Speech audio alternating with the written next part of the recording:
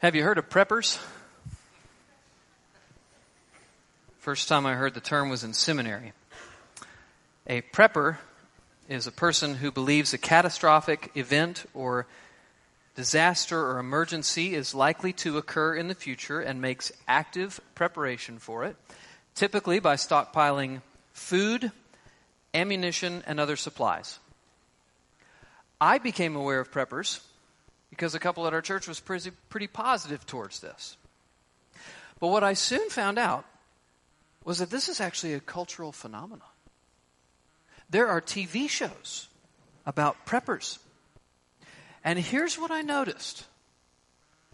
Becoming a prepper impacts your entire life. Being a prepper is not just having extra food and medical supplies handy. Being a prepper is embracing a mindset that says, everything about life now needs to change in preparation for insert event. Invest your money now in what's going to make you ready then. Invest your time now in what's going to make you ready then. Hold loosely to life now because it's all about to change then. Now, why in the world am I talking about preppers? I don't have intel on an upcoming zombie apocalypse. Frankly, I'm talking about it because I am shocked at the zeal and diligence that preppers put in view of some possible unknown event in the future in comparison to the lack of zeal and lack of diligence that so many Christians put in view of the certain return of Jesus Christ. And so I want to ask you a question. Are you prepared for the return of Christ? And what does it look like to be prepared? Is it as simple as believing in God? Being baptized? Being morally upright? Or is it more? How do you know if you're ready? What should you do to be ready? And what happens if you're not ready? To answer these questions, I'd like you to turn to Matthew chapter 3. Let's look at the ministry of John the Baptist. Let's look at the ministry of John the Baptist because this is exactly what he came to do, to make people ready. Would you read verses 1 through 4 with me of Matthew chapter 3? Matthew 3, verses 1 through 4. Matthew's the first book in the New Testament. In those days, John the Baptist came preaching in the wilderness of Judea, "Repent, for the kingdom of heaven is at hand."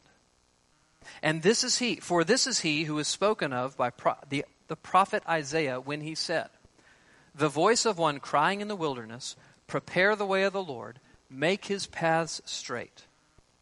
Now John wore a garment of camel's hair and a leather belt around his waist, and his food was locust and wild honey. Now, in order for you to understand Matthew 3, you need to remember how the Old Testament ended. Malachi 4, we were just there last week. Malachi 4 says this, "Behold, I will send Elijah the prophet before the great and awesome day of the Lord comes." God announced through Malachi that he would send Elijah before the day of the Lord. Now, after Malachi, 400 years pass, and then John the Baptist comes on the scene. John the Baptist is Elijah who was promised.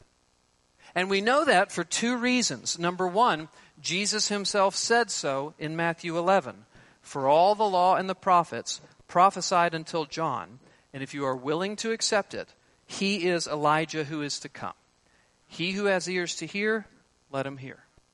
So we know it because Jesus said it, and we also know it because John's rough dress and his rough diet mentioned there in verse 4 is exactly the same as Elijah's in 2 Kings 1:8. Those familiar with the Old Testament would have read verse 4 and just immediately thought, oh, John's like Elijah. So this is the promised Elijah. And what does he come to do? Look at verse 3 again. For this is he who is spoken of by the prophet Isaiah when he said, the voice of one crying in the wilderness, prepare the way of the Lord, make his paths straight. So John has come to prepare the way of the Lord and to make his path straight. Now, this deserves just a little explanation, and I want you to turn in your Bibles to Isaiah chapter 40. Isaiah is in the Old Testament. It's after Psalms and Proverbs, but it's before Jeremiah and Ezekiel. I want you to turn to Isaiah chapter 40.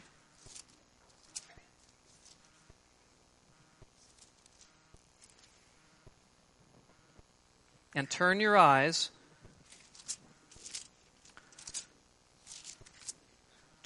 to verse 3.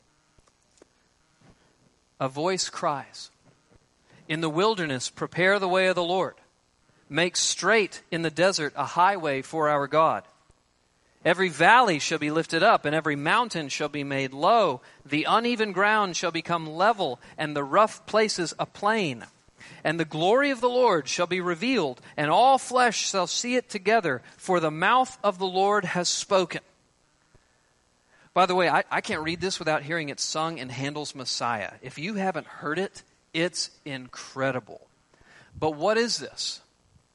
It's a promise that the Lord himself, Yahweh, God, he is going to come and visit his people. And it calls for preparation to be made in view of his appearing.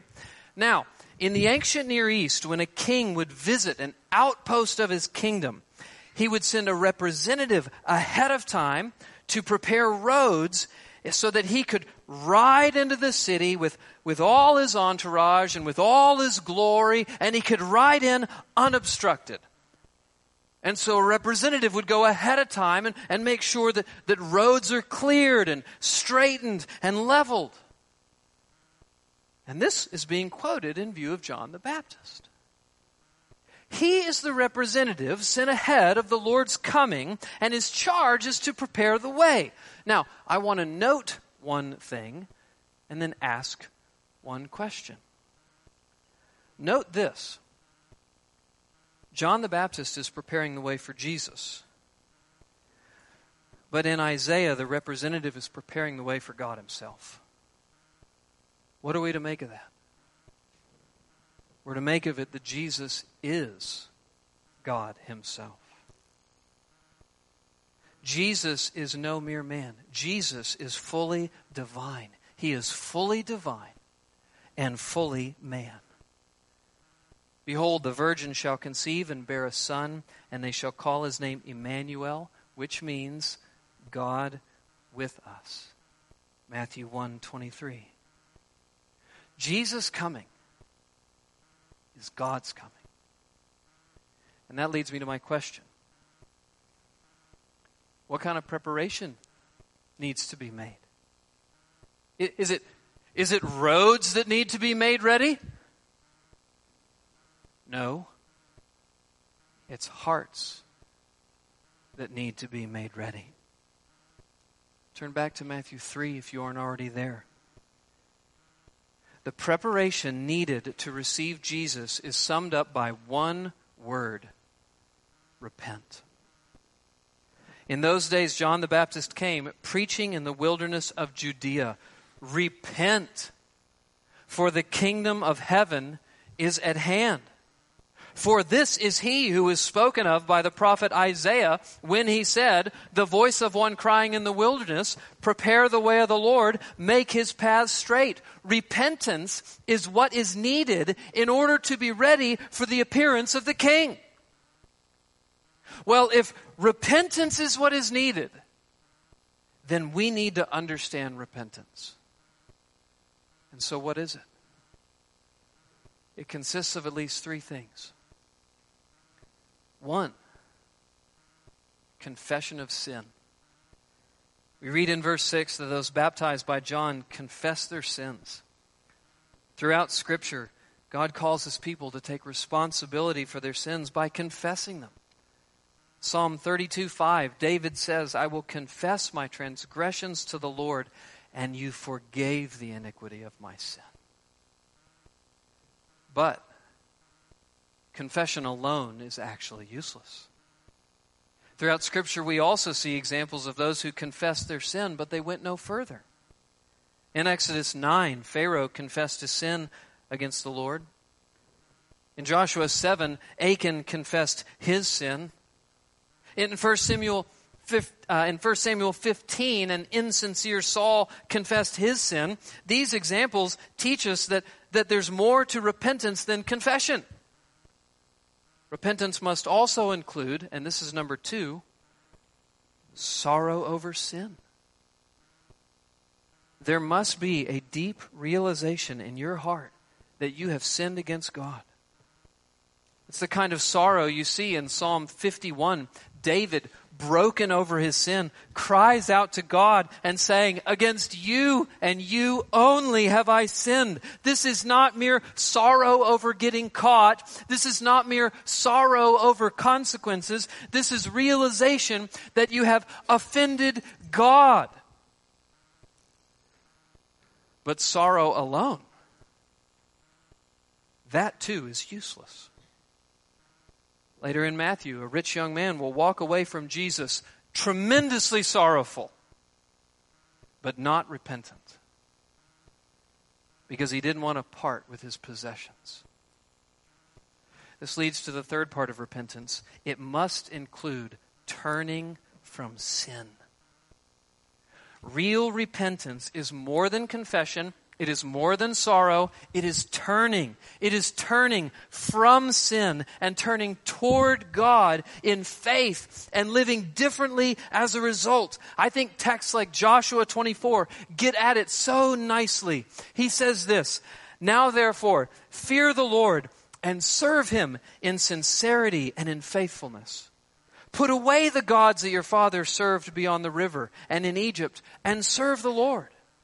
Choose this day whom you will serve, whether the gods that your fathers served in the region beyond the river, or the gods of the Amorites in whose land you dwell. But as for me and my house, we will serve the Lord. There is a real break called for in repentance. A break of allegiance to sin and self and a commitment to God and His ways. It's a renunciation of sin and an embrace of God's word and God's ways. That, friends, is repentance. Now, as we continue in the text, we'll see two groups. Those who repent and those who don't. Let's look at John's baptism beginning in verse 5. Then Jerusalem and all Judea and all the region about the Jordan were going out to him.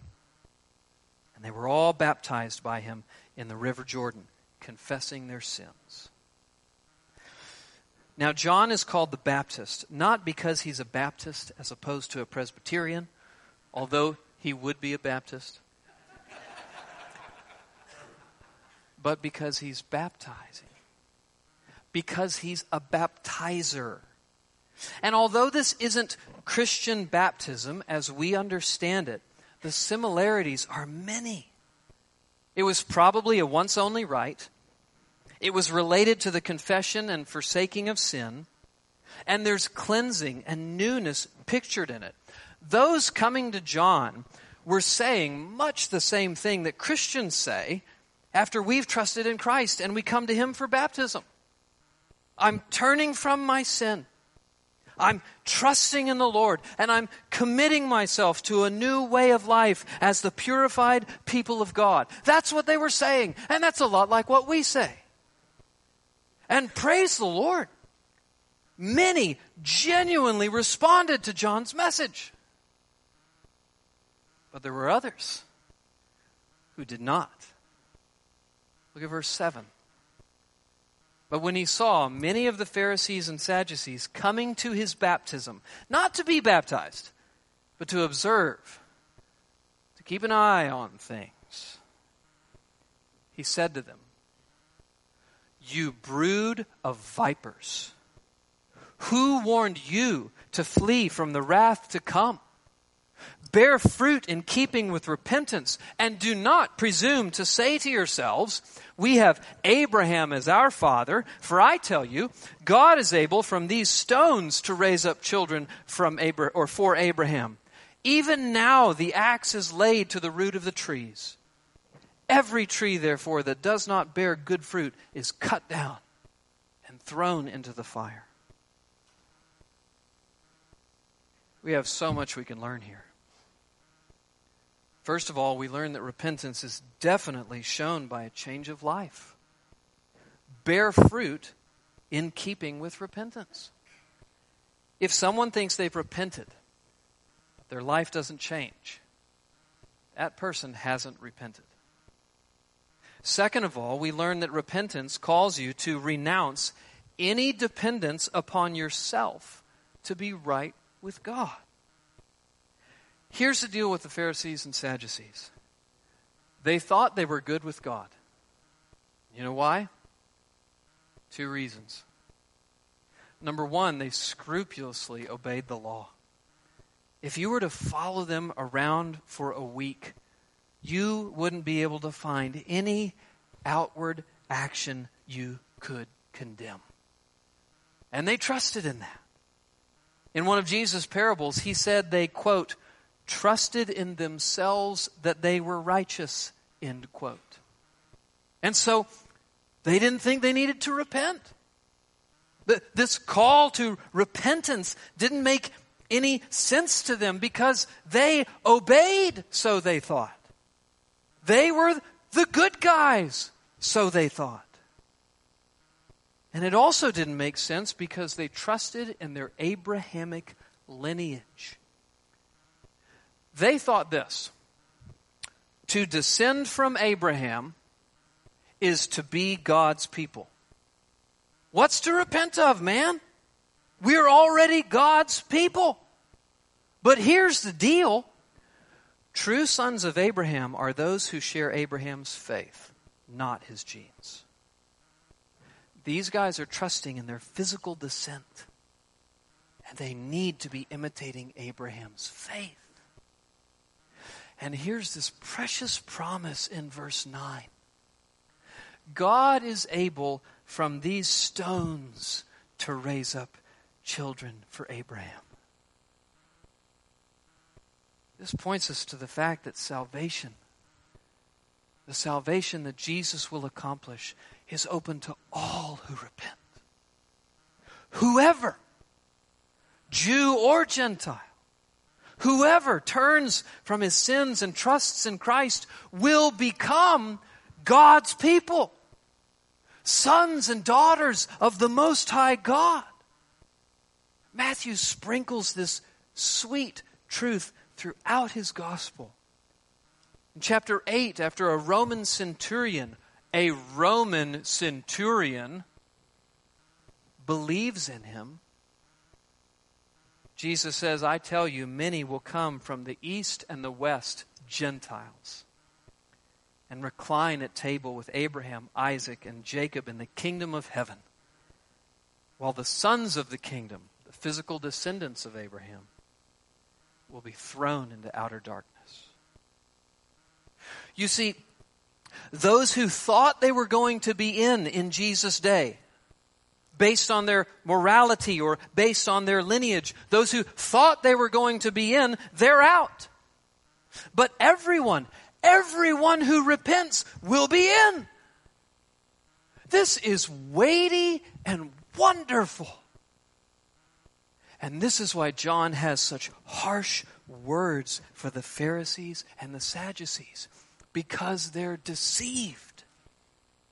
They're lost in their pride and self-righteousness and foolish confidence, thinking that all is well between them and God, thinking they're okay. They're actually in the worst position possible. If they don't repent, judgment awaits.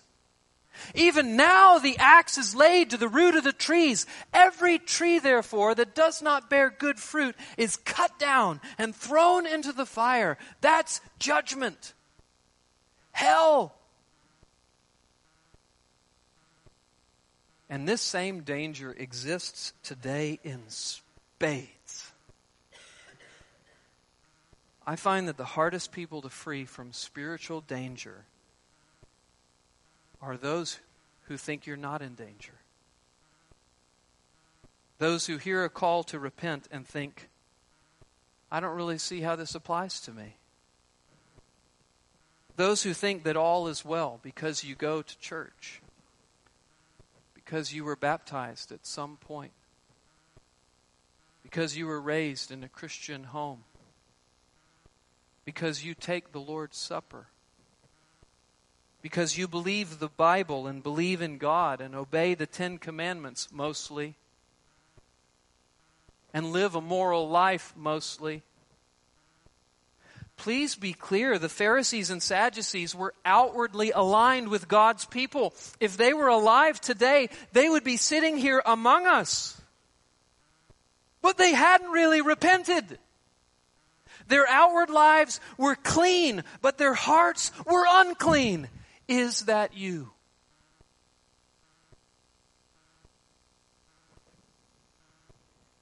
And it's only Jesus who can really clean the heart. That's why John is preaching the way he's preaching. He isn't able to clean the heart. His work is preparatory, making people ready to actually have their heart cleansed by the only one who can do it. Look at verse 11. I baptize you with water for repentance. But he who is coming after me is mightier than I, whose sandals I am not worthy to carry. What will he do? He will baptize you with the Holy Spirit and fire. Let's take a minute to understand that. First of all, Jesus coming to baptize with the Holy Spirit is not a special baptism for a few select Christians that some associate it with speaking in tongues. Rather, baptism with the Spirit refers to Jesus' transforming work of putting His Spirit in you and changing your heart from the inside out. And it happens to all Christians. And it happens to all Christians at the moment of conversion. The Old Testament prophesied about a work of God that would come one day. Jeremiah tells us that God's law will be written on the heart of His people. Jeremiah 31:33. Ezekiel speaks about God giving His people a new heart and a new spirit, Ezekiel 36:26. Joel speaks of a day wherein God will pour out His Spirit on all His people, Joel 28:29. All of this, friends, is fulfilled in Jesus. He brings these promises and He puts His transforming Spirit into the heart of all who trust in Him. This is the baptism of the Spirit. And it is precious. It is also purifying. He will baptize you with the Holy Spirit and with fire. What that really means is that the indwelling of the Holy Spirit will purify you. There's a debate among scholars whether fire here refers to judgment or purification. I believe it's purification because John's addressing here those he's actually baptizing who are repenting, and because fire often has a purifying sense in Scripture. Remember Malachi. He, speaking of Jesus, is like what? A refiner's fire. He will purify the sons of Levi and refine them. Malachi 3:2-3. And so what this is saying, honestly, isn't all that complicated. John knows that he can't change hearts. But John knows the one coming after him can. And so he wants his hearers ready to receive him, because receiving him means receiving life. But if that's the case, what does rejecting him mean? Verse 12. His winnowing fork is in his hand, and he will clear his threshing floor and gather his wheat into the barn, but the chaff he will burn with unquenchable fire. This is an analogy from farming. Old school farming. Winnowing may not be very familiar to us, but it refers to this process of separating wheat from chaff. So a farmer would take a winnowing fork and he would toss both in the air, and the grain, which is heavier, would fall back on the floor. The chaff would blow to the side, and the farmer would keep the grain, and then he would sweep the chaff together, throw it in the fire. Those who receive Jesus are the grain. He will gather you up into his barn and keep you. And those who reject Jesus are the chaff. Your end is judgment. Unquenchable fire. That's a frightful picture. Now, let me ask you a question. Why is everything so focused on Jesus? How is it that he is the one who is able to accomplish this great salvation for all who receive him? It's because he's the one who's going to fulfill all righteousness. Would you turn your eyes back to verse 13 with me? Verse 13. Then Jesus came from Galilee to the Jordan to John to be baptized by him. John would have prevented him, saying, I need to be baptized by you, and do you come to me? Now, first of all, this is Jesus' entrance into public ministry right here. Matthew chapter 1 narrated his genealogy and his birth. Matthew 2 narrates his early life. This is his entrance. It's his entrance into public life. He's coming to John's baptism, a baptism of repentance, wanting to be baptized. Surely you can understand why John is a bit hesitant. Jesus has no need of repentance. This doesn't seem right. I shouldn't baptize you. You should baptize me. What does Jesus say? But Jesus answered him, let it be so for now, for thus it is fitting for us to fulfill all righteousness. And then he consented. I wish I could spend all day on this. I'm just going to scratch the surface. What does that little phrase mean?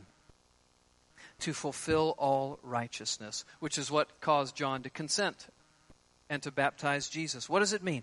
Well, it means at least two things. Number one, Jesus has come to identify with sinners. According to Isaiah 53:12, Jesus came to be numbered with the transgressors. Now, Jesus himself has no sin. He never sinned. Hebrews 4:15. Yet here he undergoes a baptism of repentance. Why? To show that he has come to step into our shoes, to identify with us, to identify with sinners. He is not a sinner, be clear. But he undergoes here what a sinner does undergo because he's identifying with us. And why is he identifying with us? This leads to the second thing. Jesus has come not only to identify with sinners, he has come to save sinners. And this is a picture of how he will accomplish our salvation. Baptism pictures death and life, burial and resurrection. And here at the beginning of Christ's ministry, we get a picture of the end of Christ's ministry. That is, his baptism here pictures his future death and resurrection by which he will accomplish our salvation. He came, friends, not just to identify with us. He came to die for us. He came to step into our shoes to take the penalty of the law of God in our place. This is what Paul meant when he said, for our sake, he made him to be sin who knew no sin, so that in him we might become the righteousness of God. 2 Corinthians 5:21. You see, for all who receive him, Jesus is your substitute in every way. He has come to fulfill all righteousness by obeying the law of God in your place. And he has come to fulfill all righteousness by taking the penalty of the law in your place. This is exactly what I mean when I say what I say so often, that Jesus came to live the life you should have lived and die the death you deserve to die. This is all pictured right here. Let me be baptized by you, John. Let me do this. This is what I've come to do. And you shall call his name Jesus, for he shall save his people from their sins. This is incredible. Well, to make sure you don't miss how important this is, look at verse 16. And when Jesus was baptized, immediately he went up from the water, and behold, the heavens were opened to him, and he saw the Spirit of God descending like a dove and coming to rest on him. And behold, a voice from heaven said, "This is my beloved Son, with whom I am well pleased." We have a Trinitarian confession at this glorious moment here. As Jesus, the Son, rises from the water, the Spirit descends on him like a dove, and then the Father speaks and pronounces his pleasure in his Son. What do we celebrate at Christmas? Christ. Christ who came, lived, died, rose, and Christ who will come again. And what will he do when he comes again? He will gather his wheat into his barn, but the chaff he will burn with unquenchable fire. And so my question for you is, are you ready for that day? Are you ready? And the only way to be ready is to heed the message of this text, to repent. Some of you may need to repent for the first time. And by that, please don't misunderstand me. I don't mean that you've never recognized a sin in your life and turned from it. I mean that you've never really owned the fact that you're a rebel, that you're bound for hell. And the only way to be saved is through the salvation that Christ offers. I recognize that's kind of a tough sell. I know that. Because it requires you to acknowledge that you are fundamentally not good. You see, we all want to put ourselves in the good guy category. We want to put ourselves in the category that thinks of our sins as relatively small and others' sins as bigger. But the reality is, every sin is damning because every sin is sin against a perfectly holy God. So you need to see yourself for who you really are. One who's broken God's law time without number. A sinner whose only hope is Jesus. He is the one who obeyed God's law in the place of sinners, took the penalty of God's law in the place of sinners, and offers salvation to all who come to him by faith. And so what should you do? Repent. Confess your sin. Trust in Christ to forgive you of your sin, and then leave your sin. This is what it means to become a Christian. To repent and believe. Friends, it's fundamentally very simple. You don't need to clean yourself up. You don't need to be a good person. All you need to do is actually know that you need a Savior. All you need to do is hear the call to repent and think, that's me. I need a Savior. And then come to Him. Come to Him by faith and be washed in His blood. Receive the baptism of the Holy Spirit. He will take your heart and make you new. He will begin to purify you from the inside out. But now some of you would say that you've done this. But your life doesn't bear fruit in keeping with repentance. Beware of thinking like the Sadducees and the Pharisees, that your standing with God is secure based on the wrong things. Some of you think that you're okay with God because you've been baptized. And some of you were taught to believe that. Roman Catholic theology teaches that baptism removes sin. It doesn't. That's a lie and a false gospel.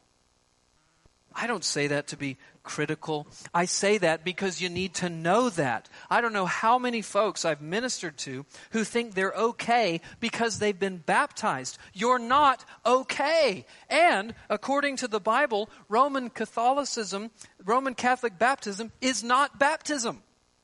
Baptism is only for those who've turned from their sin and trusted in Christ. Some of you are trusting in a profession that you made years ago. Some of you are trusting in the fact that you come to church. Some of you are trusting in that you believe the Bible. Please hear me. The evidence of repentance is a transformed life. Love for God. Love for His people. Hatred for sin that results in fleeing from sin. Is that you? If it's not, then you're not a Christian. Your faith is a form of faith that will not save. I think some of the scariest verses in the Bible are those spoken by Christ towards the end of Matthew 7. He tells us there will be those on that day, on the last day, who are shocked to find out that they are not His people. They genuinely think they belong to Him, and Jesus tells them, "Depart from me, I never knew you." I do not want you to be in that number. And so for that reason, today, I exhort you to repent and believe. Recognize that your faith is not saving faith, that you've been trusting in some form of works righteousness like these Pharisees and Sadducees. Recognize this for what it is. Own it, and then come to Jesus and be cleansed by the blood of Christ. And then to my brothers and sisters in Christ, what should you do? You should live continuing to repent and believe.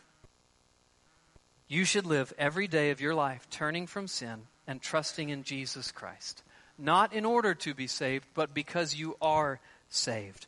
Martin Luther's very first thesis of his 95 theses that he nailed to the castle door in the church in Wittenberg, he said this: when our Lord and Master Jesus Christ said, "Repent," He willed the entire life of believers to be one of repentance. This turning, brothers and sisters, this turning from sin, turning from self, turning from finding our home in the world, this turning happens every day. And this trusting trusting in Christ to forgive us, trusting in Christ to transform us, trusting in Christ to purify us. This trusting happens every day. We turn and we trust every day. And as a result, the life of the Christian should look totally different from the world around you. A life that's about as different as a prepper's life from a normal person. I'll be straight, I think preppers are a little off. And I think the world should think you're a little off too. You should have a different way about you. Jonathan Edwards resolved, quote, never to do anything that I should be afraid to do if it were the last hour of my life, end quote. Further, he resolved, quote, never to do anything that I should be afraid to do if I expect that it would not be above an hour before I should hear the last trump, end quote.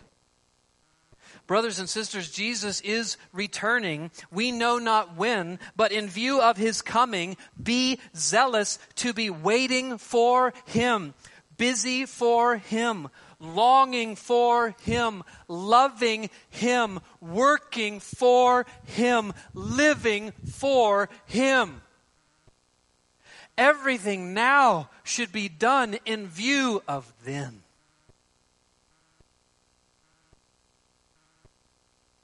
A life lived like that will be a life ready to receive his appearing.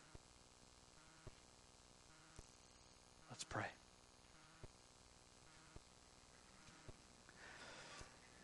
Father in heaven, I pray that you would make us ready. Make us ready, Father, for the most significant event, which is more certain than death and taxes, the return of the Lord Jesus Christ. We thank you, Father, that he has fulfilled all righteousness on our behalf, and it is our duty to turn from our sin and trust in him. And when we do, and as we do, we are ready. We ask it in Jesus' name. Amen.